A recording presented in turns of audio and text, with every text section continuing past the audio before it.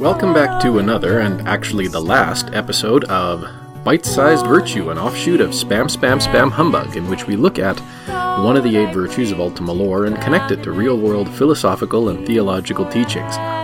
Throughout the Christmas season, and now throughout the Advent season and now into the Christmas season, we've been looking at the virtue of justice.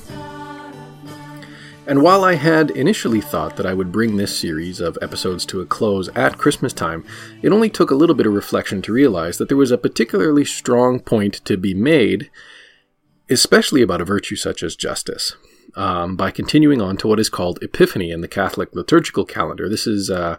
This feast day is officially observed on January 6th, which is hopefully when you're going to be listening to this episode, although most North American parishes at least, and possibly elsewhere in the world, will opt to observe it on the preceding Sunday. But be that as it may, what is the Epiphany? Well, if you take a look at the readings from Scripture that are used for it, you'll notice quickly enough that there's a common theme. Nations shall walk by your light, and kings by your shining radiance, proclaims the reading from Isaiah. Dromedaries from Midian and Ephah, all from Sheba shall come. Meanwhile, Lord, every nation on earth will adore you, proclaims the psalm. The reading from Paul's epistle notes that the Gentiles are co-heirs, members of the same body, and co-partners in the promise in Christ Jesus through the gospel. And of course, the reading from the Gospels tells the story of the wise men, the Magi, who arrived in Jerusalem from the east and inquired, "Where is the newborn King of the Jews? We saw his star at its rising and have come to do him homage." And upon finding the baby in a manger in Bethlehem, they prostrated themselves and did him homage. They opened their treasures and offered him gifts of gold, frankincense, and myrrh. This despite being non-Jews from probably Babylon. Fun fact, we actually don't know how many magi there were, and nor does Scripture state a number. We traditionally speak of the 3 wise men, the 3 kings, although they were probably not earthly kings. The kingship they bear is somewhat more metaphorical, because of the 3 gifts, gold, frankincense, and myrrh, which in turn represent the royalty, divinity, and death of Jesus. Anyways, I digress. The point of the Epiphany is that Christ isn't just for the Jews, and his promise of salvation is not limited to that one demographic group. He has come for the Jews and the Gentiles alike. Through Christ, salvation and truth are universal.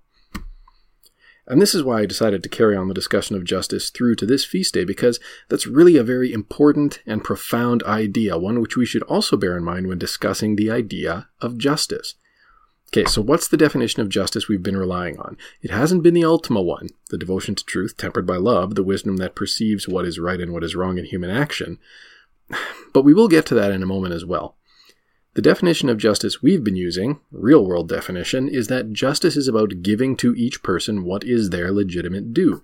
In its exercise, it confers good, not only on the one who acts justly, but on those who are acted upon. Good flows out of one unto a multitude.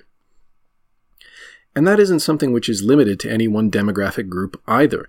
Rather, it too is universal. It doesn't matter who you or I are, or what our station in life is, or where we are in the world. It doesn't even matter if you and I are not necessarily due the same thing or things. Even if we're due different ends, even though we are different people, we are nevertheless due those things and should be free to pursue and obtain them. Now, there's a reasonable caveat to draw out here, of course. We aren't due necessarily what is a function of our internal desires. We aren't due the fruits of what is immoral or unethical. We are due the goods and rights, powers and property that are the natural ends that proceed from our humanity. Our human nature is made for truth, indeed for capital T, truth. It can be difficult to explain what that is, and actually even more difficult to defend it as any sort of absolute. But, if we think of truth as a kind of telos, which means an end or a goal or a reason, we can ask what becomes of us when we lose that telos. And really, it's not a good outcome. Thought has no object, activity has no object. It's just this sort of purposeless craziness, untethered from reason. Likewise, our human nature is made for love in all of its forms. Now, unfortunately, in English, the term love is sort of overbroad. We use that same one term, unlike in some other languages, i.e. Greek, to name the romantic and erotic love that exists between spouses, but also to name the fraternal love that exists between family members and friends. And we also use it to name a very different form of love, the highest form of love, which elsewhere in this podcast series I have called caritas. Unlike other forms of love, caritas is non-reciprocal. It is entirely directed outward from an individual. It is by its nature self-giving, with no expectation of or need for reciprocal affection. Ideally, we should really be pursuing both truth and love. If we don't, we tend to find that our nature will, in fact, revolt against it in some day. Consider the rampant social and technical anxiety of the modern world, which in turn can only respond to that angst with the exhortation to remain busy. On the other hand, if we earnestly pursue truth and allow real love to temper us, we become attentive to what is due to others in every circumstance. We become just, and we can pour out the goods of justice on others. Well, thank you again for listening to another episode of Bite-Sized Virtue, which I hope you've enjoyed. I hope you found this episode and really this whole series enlightening, and that you'll join me again in a couple of months' time when the Lenten season starts.